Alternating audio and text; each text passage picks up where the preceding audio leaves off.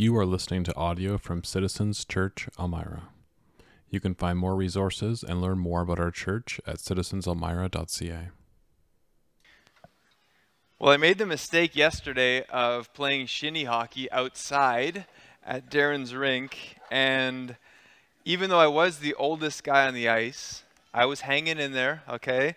But my lungs were torn to shreds, and I'm still feeling it this morning. So that's the bottle of water in case I start choking on the side, okay? You know what's happening.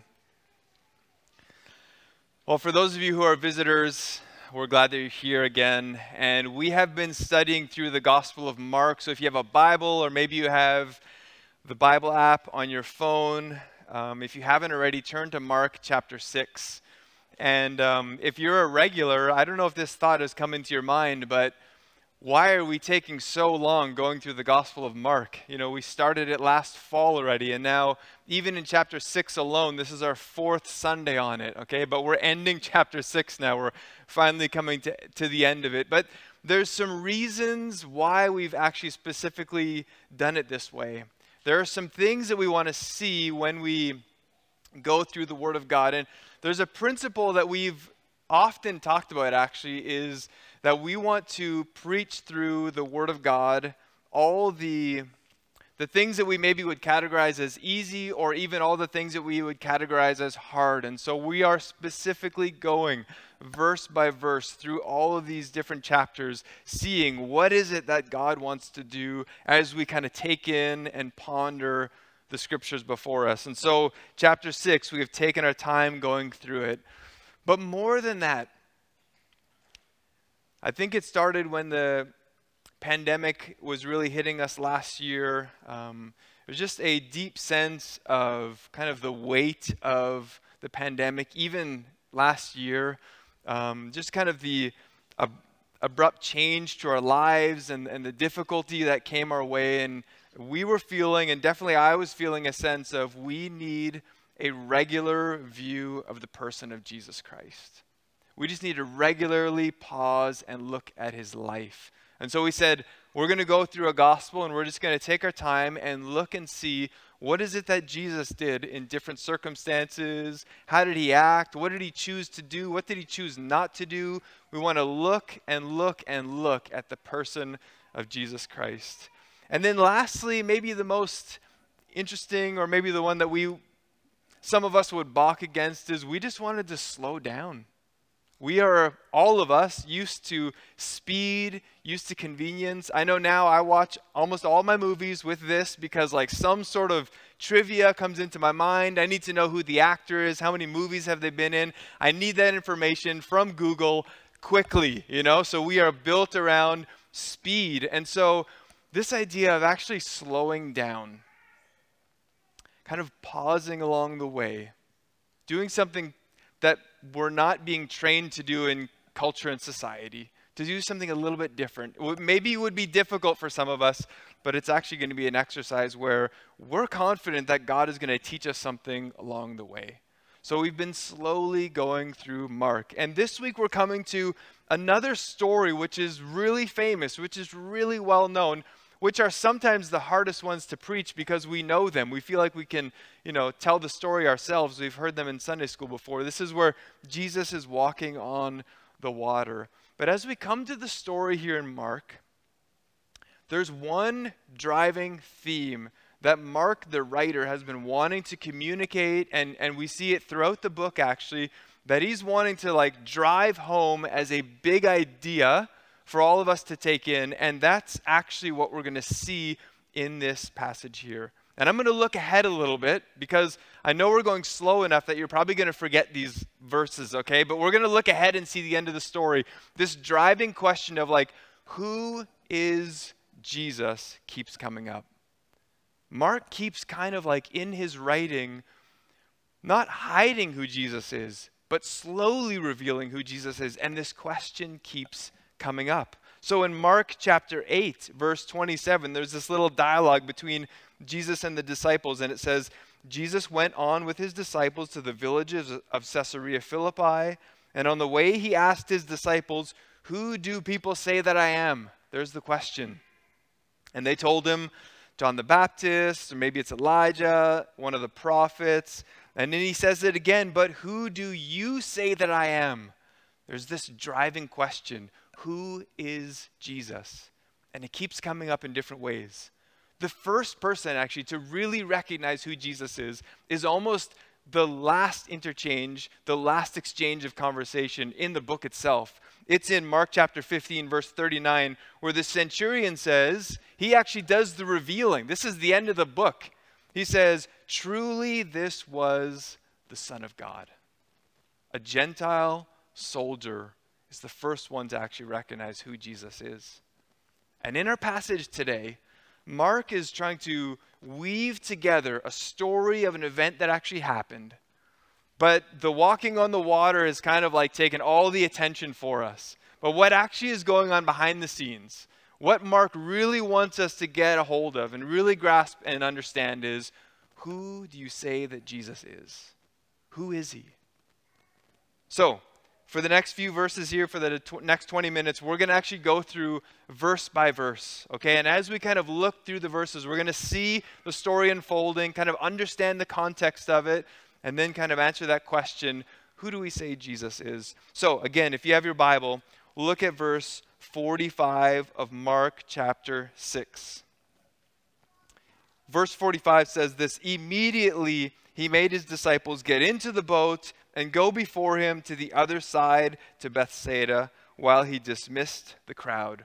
So the context is they are in the north of Israel, north of the Sea of Galilee, and now they have just fed 5,000 men. There's probably 5,000 women there as well. There's probably like 10,000 kids. There is a massive crowd. And what it's actually creating on the spot there is like some buzz. There's some excitement happening. Because it's interesting here that Jesus, after that has just happened, and Mark uses the word immediately again, Jesus disperses this. He just like throws cold water on any excitement that's happening. Jesus is seeing what's happening around him. He's seeing the excitement. He's seeing the buzz, and he's actually not liking what's going on around him. He can read what's going on. And Mark doesn't give us a lot of details, right? Mark is like simple on everything. And so he just says Jesus dispersed the crowd and dispersed the disciples. But most commentators, when they look at this, they say there's actually more that's going on here. What Jesus is doing is he is saying no.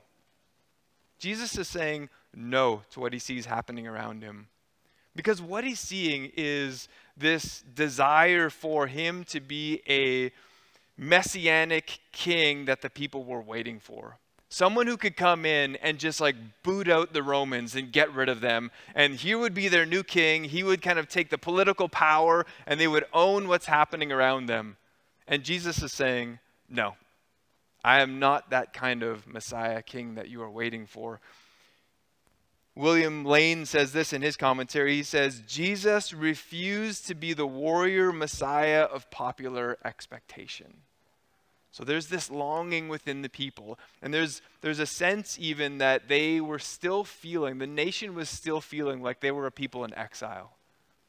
Like they knew the experience of going off to the east and being kicked out of the nation of Israel. And now they had come back and they had lived again and established themselves. They had set up even the temple system.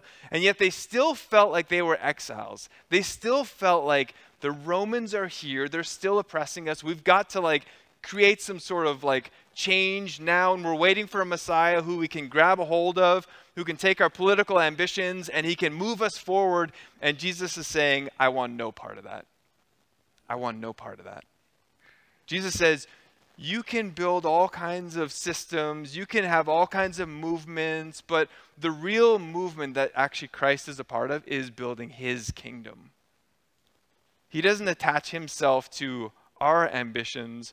We attach ourselves to his ambitions. And the only way that Jesus can see to make this happen is shut this down, send everybody away with a full belly and maybe a little bit of extra bread, and then get the disciples on a boat and send them away.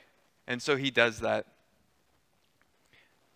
The way of the kingdom and the way of Christ is actually one of love, service, and self-sacrifice.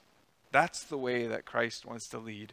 It's not a way actually that is popular for the followers that are with him.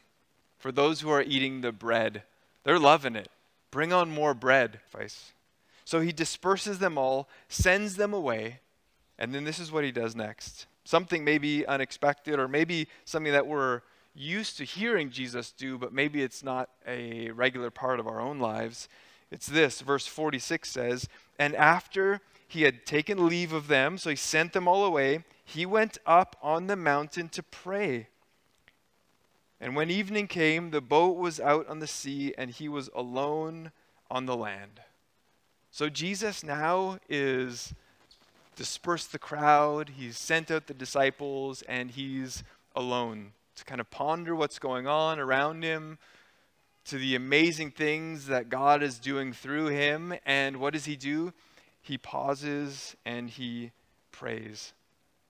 Now we are called, if you're a believer, you're called a Christian, or maybe you use the term you're like a follower of Jesus. We say those things because we are those who follow in the ways of Christ. The things that Jesus does, we want to see be a part of our lives. And so we are followers of Jesus. And maybe you've done this in your own life, or maybe you've experienced this. You've followed the model or the example of someone in your life. I can think even of when I was a teenager and my dad was teaching me how to change the oil in my car. I used to do that. I don't do that anymore, okay? But I used to change the oil in my car, and my dad was the one who actually taught me. And so I still remember like being out in the garage, watching him do it, and I was like, that doesn't look too complicated. You know, you unscrew the plug and it comes out and you change the filter. And then there was one time he said, okay, you can join in now and you can help me.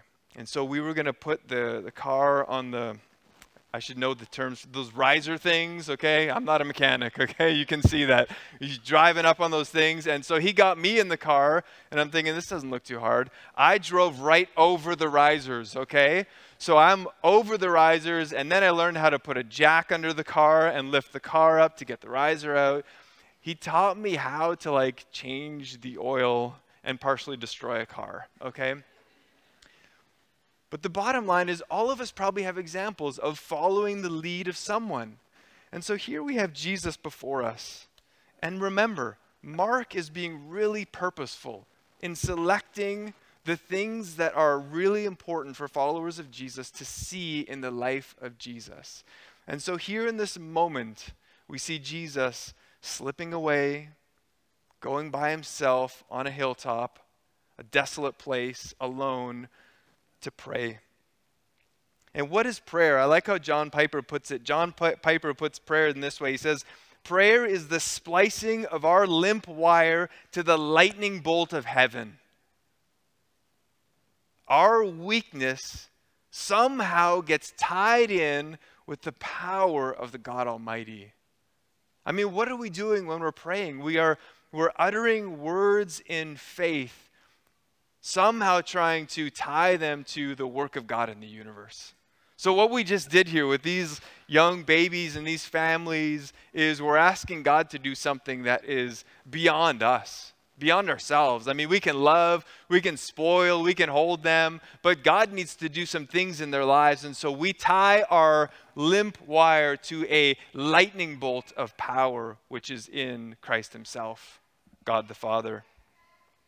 But what makes prayer so difficult, I think it's probably for all of us, it's really difficult. There might be like the odd one who they just love praying and they're really good at it, but for the majority of us, prayer is really difficult just because it feels like we're not doing enough.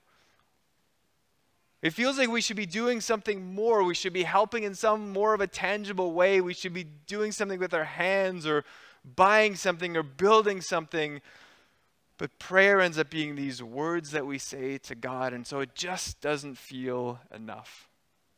But what makes prayer so powerful and what makes it so good is that it reminds us, even when we're doing it, it reminds us that it is God who has to work.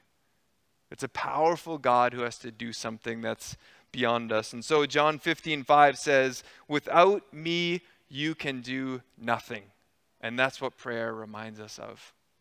There's an amazing story in a book by Richard Lovelace. He's a theologian who was writing about renewal and bringing renewal to communities and to neighborhoods. And he tells the story of the awakening at Herrnhut in 1727. You probably haven't heard of this story. I hadn't.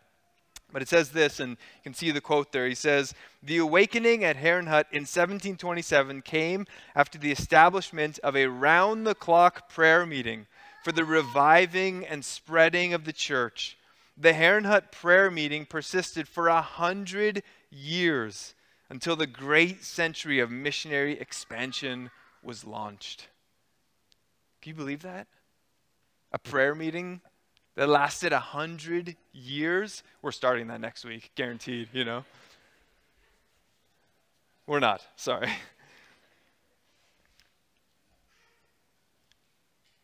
The prayer of God's people is something that you don't see the fruit of it often for years and years to come, which makes it really difficult again. We want to see production. We want to see something happen. And yet here we see something that was in the works for 100 years. But can I remind you that many of you, and if you come from a Christian family, many of you are sitting here directly as a prayer answered to maybe your parents, or maybe your grandparents, or depending on how far your family line goes back in Christian faith, you could be the answer to a prayer by your great-grandmother. It's not unheard of to see a century worth of prayers come to be answered in your lifetime. But the question is, are you willing to plant those seeds that may only be answered in a decade, or in 50 years, or maybe even beyond your lifetime? Jesus, in his moment of busy ministry, in his moment of kind of putting an ease to all that's going on around him, says, I'm actually going to set this time aside and pray. So for those of you who are part of Citizens and you're in a missional family and you want to reach out to your neighbors with the gospel, or you want to maybe connect with those who you work with and see the gospel spread into their lives, can I implore you to begin with the work of prayer, to pray together as missional families, to pray as families, and to pray as individuals that God would actually do something in your lifetime or beyond your lifetime. And practically, because prayer is so difficult, we've talked about it here a number of times, just practically, let me just remind you that you can pray, this is the beauty of it, you can pray at any time, except when you're sleeping. But you can pray at any time. And I often recommend to people, use your commute if you're doing that. Use your time when you're on a run or exercising. Use the time when you are just sitting there having a coffee. Grab those opportunities that are there within your day already and remind yourself that you can actually be praying and committing things to God and for his hand to be at work through those prayers. The story goes on. Jesus sees what's going on. Look at verse 48. Verse 48 says this, "And he saw that they were making headway painfully, for the wind was against them. And about the fourth watch of the night, he came to them walking on the sea. He meant to pass by them." Here we have this most famous part of the story where Jesus is walking on the water. And remember, I said this is Mark's writing of what happened. And if you remember, as we've been talking through the Gospel of Mark, he's taken the testimony, the stories that Peter told him, and is writing them down. And so as we look at this story, if you look at Matthew's account, you'll see something significant that is actually missing in Mark's account. And you know what that is? Peter also walked on the water too. It's kind of like telling the story of the 93 World Series with the Blue Jays without talking about the home run, right? At the end of the game, like the game-winning home run. You just tell the story about the Jays winning the World Series and they're like, "Is anything else happen?" No, there's nothing else significant that happened, other than a home run that won the game. And here we look at the story and we're like, Mark, why did you not include this aspect of Peter walking on the water? The reason is that Peter and Mark both want us to see Jesus for who he is, want us to know him as the God of the universe. And so we see here at the end of verse 48 an interesting statement that is actually, for our minds, for our non-Jewish minds, it doesn't stand out for us, but for the Jewish mind, it would have brought back Old Testament references. So at the end of verse 48, he says, he came to them walking on the sea, and he meant to pass them by. It's kind of a curious statement. It's almost like Jesus wasn't planning on going into the boat at all. Like he was just going to walk by them as he's going to Bethsaida. Like, see you guys, I'll meet you there, when it's time. It says he's going to walk by. It seems really curious. What Mark is doing is actually drawing out for us some Old Testament connections. And most importantly, the connection from Exodus 33. And we're going to read these verses, starting in verse 18, where we have this exchange between Moses and God. And verse 18 says this, Moses said, "Please show me your glory." And he said, "I will make all my goodness pass before you and will proclaim before you my name, the Lord. And I will be gracious to whom I will be gracious and will show mercy on whom I will show mercy." Verse 20 says, "But he said, you cannot see my face, for man shall not see me and live. And the Lord said, behold, there is a place by me where you shall stand on the rock, and while my glory passes by, I will put you in the cleft of the rock, and I will cover you with my hand until I have passed by. Then I will take away my hand, and you shall see my back, but my face shall not be seen." You see what's happening here? What Jesus is doing is he's actually living out, he's actually acting out before them this important passage from Exodus 33 that every Jewish mind would have burned into their understanding of who God is. That you can't really experience God face to face. You can't do what Moses was longing for, to see his glory. You'd be like destroyed in an instant. And so God creates in this Exodus passage a way for Moses to experience him, to know him. And so he passes by him and Moses sees his backside. And now here Jesus, before the disciples, passes by in front of them. Job 9 verse 8 also gives an allusion to what Christ is doing here. It says this, "Who alone stretched out the heavens and trampled the waves of the sea?" And then verse 11 says, "Behold, he passes by me, and I see him not. He moves on, but I do not perceive him." In the Old Testament, when you see instances where it seems as though Jesus is present, theologians call that theophanies. Those are times where you look back and you see the physical representation of God. Now what we're seeing here is the God of the Old Testament being brought into the things that Jesus is doing. And it's Jesus' way of declaring to the disciples, to Mark, who's recording this story, and even to us now 2,000 years later, that this is Jesus who is God. God of the Old Testament. All that God is totally in the person of Jesus. And the disciples here completely miss it, okay? They do just like we do. They completely miss it, okay? Look at verse 49. "But when they saw him walking on the sea," they started quoting Exodus 33. No, they didn't, okay? They thought it was a ghost, and they cried out. Like they were afraid. They didn't know what was going on. Whether they didn't get a good glimpse of him or whatever it was, we know that it was the middle of the night. They're exhausted. They've been rowing. They've been fighting this storm, and they're not getting anywhere. And now Jesus comes before them, and they totally miss it. And what does he say to them? As they're missing this moment, it says in verse 50, "For they all saw him and were terrified. But immediately he spoke to them and said, 'Take heart, it is I. Do not be afraid.'" So Jesus, in this loving, servant, self-sacrificing God, he comes to them and gives them words of love and care. He doesn't give them a lesson in theology. And what do do what is their response. So he comes and says these words to them. Verse 51 says, "And he got out into the boat with them, and the wind ceased." So I'm sure they were happy then. "And they were utterly astounded, for they did not understand about the loaves, but their hearts were hardened." So in the moment, they're astounded when Jesus comes and the seas are calmed and he comes into the boat with them, and they're still confused about the bread. Right? They're still confused about the bread that was scattered and all the loaves, and they're still wondering, how does this happen?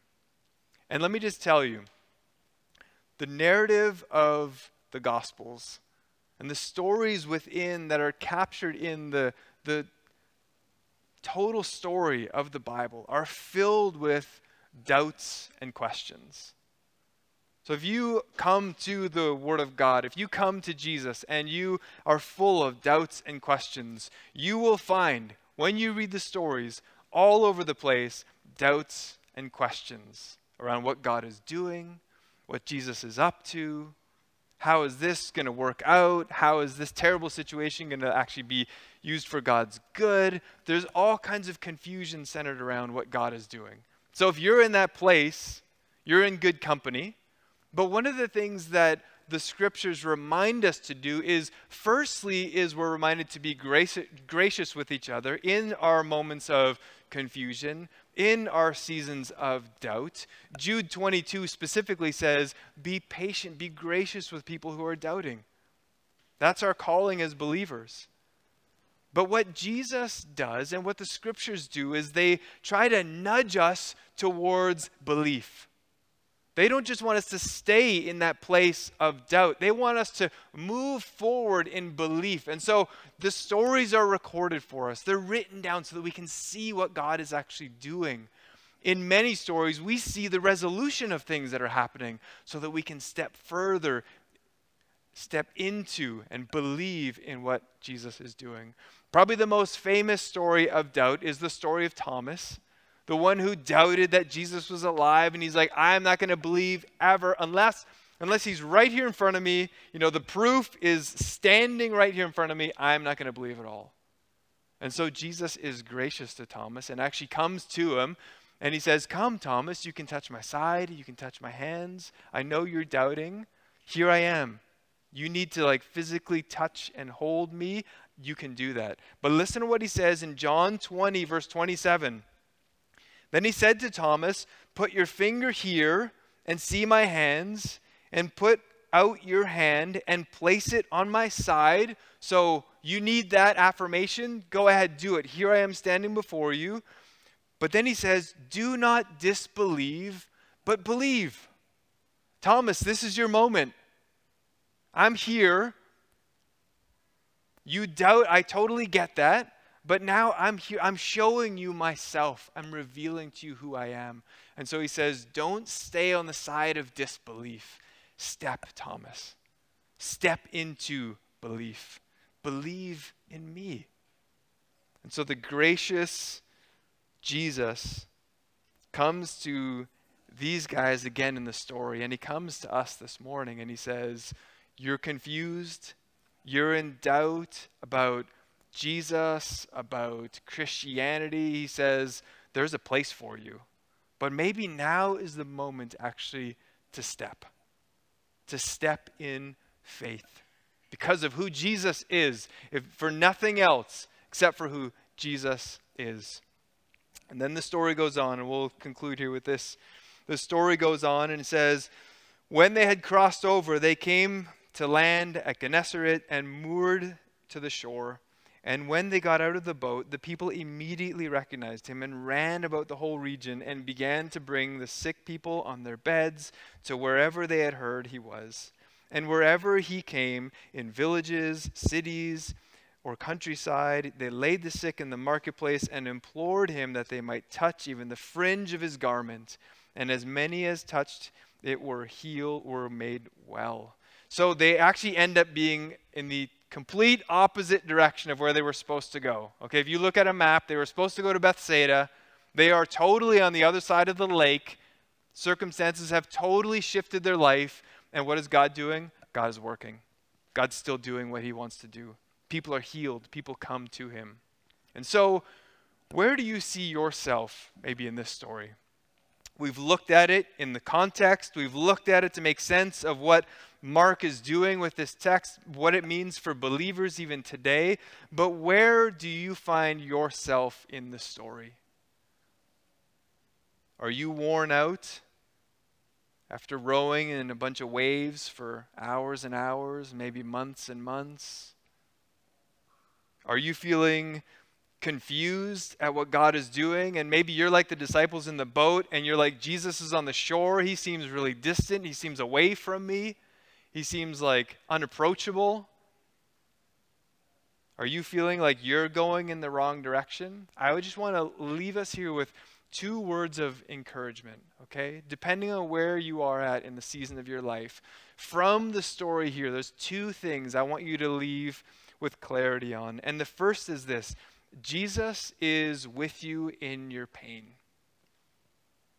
In the story here, Jesus sees the struggle that the disciples are in. He sees them roaring, and he doesn't just pull out his binoculars and kind of watch what's happening and stay at a distance and kind of say, man, you guys should get this together, get your act together. Jesus comes to them. So much so that he has to perform a miracle to walk on water to get to them. And you know that the person of Jesus has always done that. Whether it's the incarnation coming as a baby to be with his people, or whether it's getting close to people who are on the outs, people who are the hurting, people who the regular society says, I have no place for you. Jesus regularly shows us a God who comes near. But secondly, not only does he come near to us in our pain, only Jesus can say, take heart, it is I. The gods that the ancient world was used to were gods that were aloof. They were gods that were distant. If you think of, you think of Zeus, or you think of some of these gods, where did they live? They lived away from people. They were distant.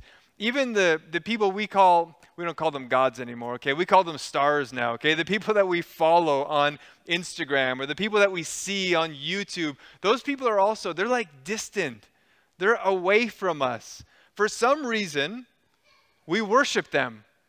We give our allegiance to them. We give our time to them. They are distant and away from us. Jesus isn't like that. Jesus comes near to us.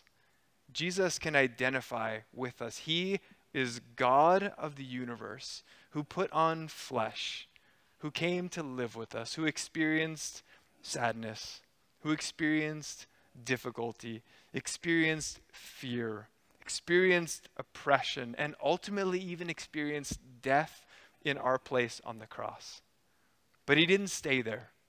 His death was blown apart by the power of the resurrection. And so Jesus, when he says, take heart, it is I, says it with a deep sense of identification with who we are, so that we can say to him, you get me, you understand my circumstance, you understand my difficulty, and he says, I do, and he still comes near.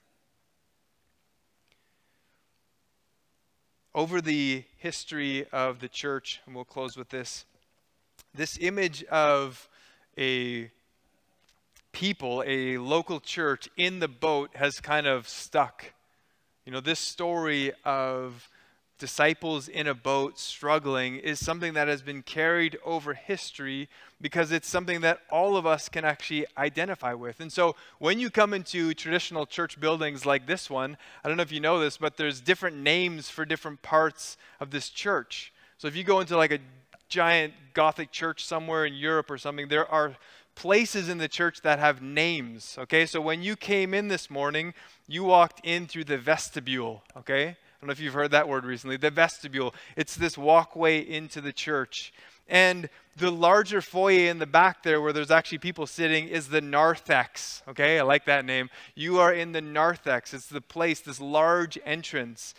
Over here where the choir would stand, we don't have a choir, is the chancel. Okay, the place where they would actually stand. And then in the back where you keep your sacred elements is the sacristy, the place where you keep these sacred objects. But do you know what this section's called here? where all of us are sitting, all of us together, that is called the nave. And the nave is actually from the Latin word for ship. Because here we are together as God's people, men and women in the struggle and the waves of the world around us. And this gathering is actually meant to remind us of our hope and our true anchor, which is only Christ. And so when we sit in the ship together and we gather on Sundays and we remind ourselves of who Jesus is, it is the God who comes to us on the water in the midst of the storm, the loving, faithful Father, the person of Jesus. It's him who we worship together. And so the saying works that we're all in this boat together. So let's pray.